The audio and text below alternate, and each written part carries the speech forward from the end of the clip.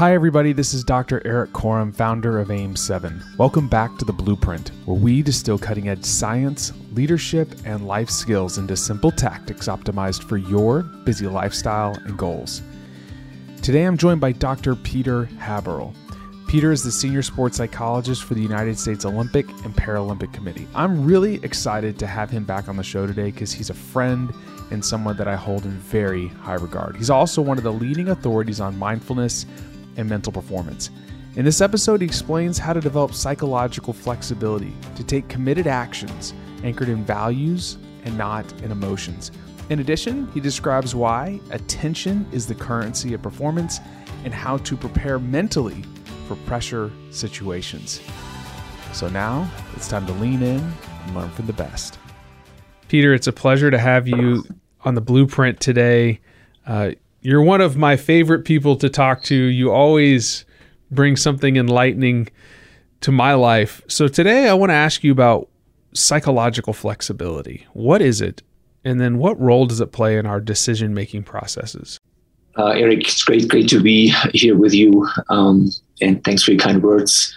So psychological flexibility is this ability to be in the present moment, to notice what is present, what's going on in my mind, what thoughts are present, what feelings are present, to be open to those thoughts and feelings, and then to ground ourselves in the here and now and take actions guided by our values. So when I talk about being aware of thoughts and feelings, our mind basically works as a thought and emotion producing factory. So all day long, this factory is producing thoughts and feelings, and really to inform us, to guide us, right? But when we become psychologically rigid, then these thoughts and feelings control our behavior rather than inform our behavior. And as we look at decision making, then we tend to make poor decisions. So this is what this idea of flexibility is so helpful, right? I can be aware of what thoughts and what feelings are present, and then I can use that information to guide my behavior rather than have that information control my behavior. This way, I'm no longer a prisoner to my emotions, but I use them in an effective way. You say that you can take action using your values. What are values? Well, the way we define values here in psychology is values are desired global qualities of ongoing actions. That's kind of a mouthful, right? So let's break this down a bit. Goals are about what we want to get. So goals are about the future. Values are about how we want to be in this moment, right? So we choose our values. They don't come from outside. That's where they're different from rules. Rules are imposed from outside. Values are freely chosen. We choose our values. And then this idea of a global quality of action, right? So how do I want to be? Let's take a sport example. Let's say I want to be an ice hockey player, right? What are some qualities of actions that I can bring to being an ice hockey player? Well, I can be focused. I can be intense. I can be competitive. I can be engaged, right? Those are qualities of actions I bring to an activity. And values are like a direction where goals are a destination. Once I get to the destination, I can check it off. I'm done with it. A value I really can't check off, right? Because it's a direction. It's not a destination. So if being psychologically flexible means I can contact the present moment, I can be aware of my thoughts and emotions and what's actually happening in my brain, this thought and emotion producing factory. Once I'm aware, how do I link my awareness to the values that I believe in to move forward? Like, how do you link those things? Well, for me, like, in the role that I work in, like the Olympic sports, right? So picture an athlete getting ready for for an Olympic final, right? So as you get ready for that final, there's a very, very good chance thoughts and feelings will come up. And there's a very good chance uncomfortable thoughts and feelings will come up. Very unpleasant thoughts and feelings, partly because the outcome of that competition hasn't been decided yet, and the outcome matters greatly to you, right? So as those uncomfortable feelings come up, they have the potential to hijack your attention. Now, I hold that attention is the currency of performance, right? So as an athlete, for me to perform well, I need to be in charge of my attention, first and foremost. Yet these uncomfortable thoughts and feelings have the potential to hijack my attention. So when I want to contact this present moment, I want to be aware of those thoughts and feelings. I want to be aware of they can hijack my attention. And then with that awareness, it creates the space to take charge of my attention and then to take an action guided by my values, right? So at the games, athletes, they're competitors. They want to compete. Mm-hmm.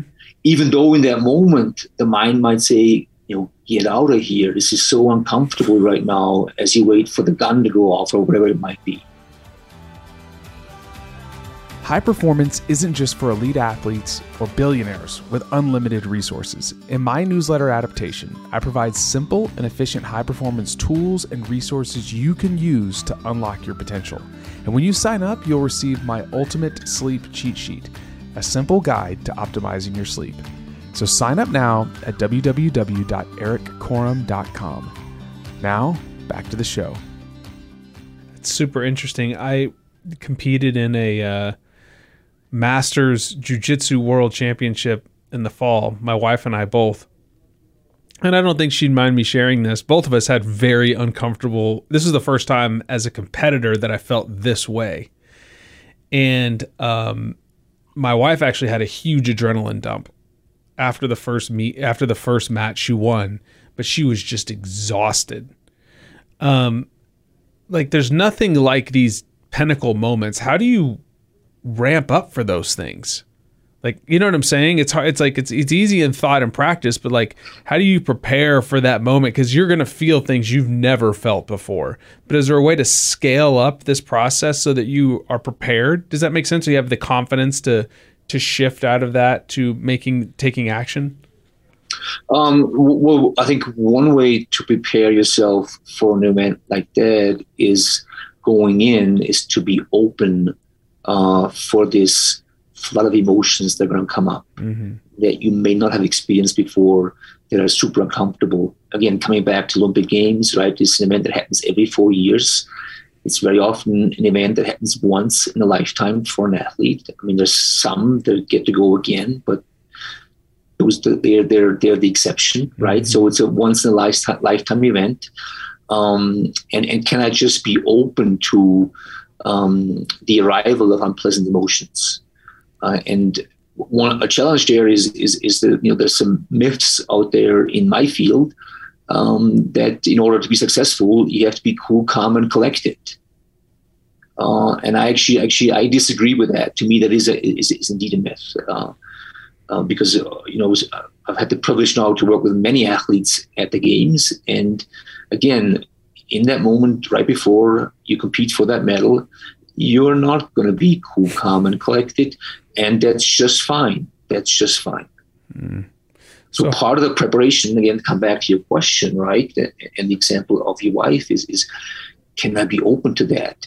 And then you're sort of referencing a combat sport example, which I assume it is, right, where you go against somebody. Mm-hmm.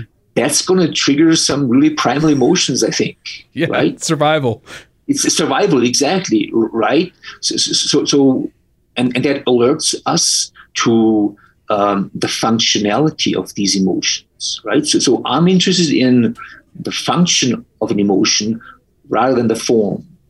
Mm. Right? So you talk about this adrenaline rush your wife had, and then she jumped afterwards, right? But the function of that rush is to get ready to be in the present moment, because basically you're fighting for your life here, right? So that's the organism's way to prepare you for this.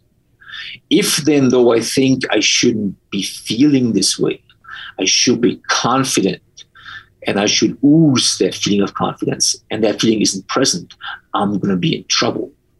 As opposed to, this is energy, I'm getting ready for a fight, and this energy will actually help me narrow my attention on the opponent.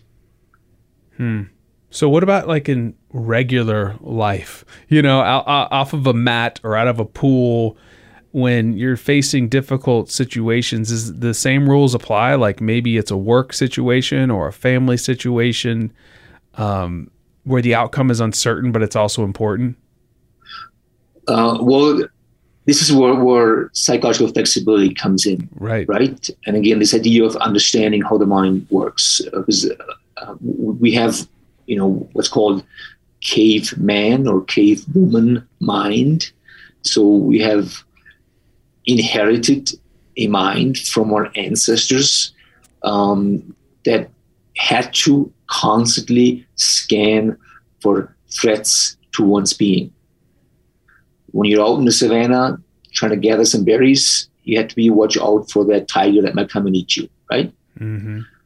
Now, in a work setting, there's no tiger out there that's going to eat you.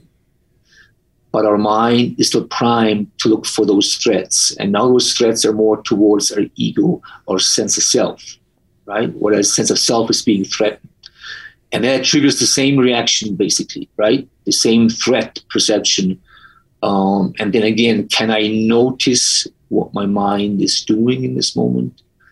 Can I be okay with my mind doing that? And then again, use that to my advantage, right? This is so brilliant. So it's an awareness. It's connecting that awareness and understanding that I have these emotions and connecting that to the values that make up who I am to then take action. So coming back to this question of values, right? Is one way to answer or clarify that is just the question of what do I want to stand for right now, right? So let's take a situation as a parent, right, with a child, maybe a teenager. Let's say the teenager is somewhat rebellious, and as the parent, the emotions are firing up, right? So can I be aware of, okay, here's this emotional storm right now, and it's trying to control my behavior. Now, can I come back to how do I want to be, in my case, as a father, right? How I want to carry myself right now. So if I can tap into that awareness and that knowledge of my values, then that will guide my behavior, irrespective of what the emotions are doing in the moment. I love it. Peter, thank you so much for your time today. This has been a wonderful conversation. I appreciate you joining us. Thanks for having me, Eric. If you found today's podcast insightful and you want to support the show, would you please consider leaving us a review and a comment in the Apple Podcast app, as this is one of the best ways to help us share the message of the Blueprint. Thanks again for listening, and I'll catch you on the next episode.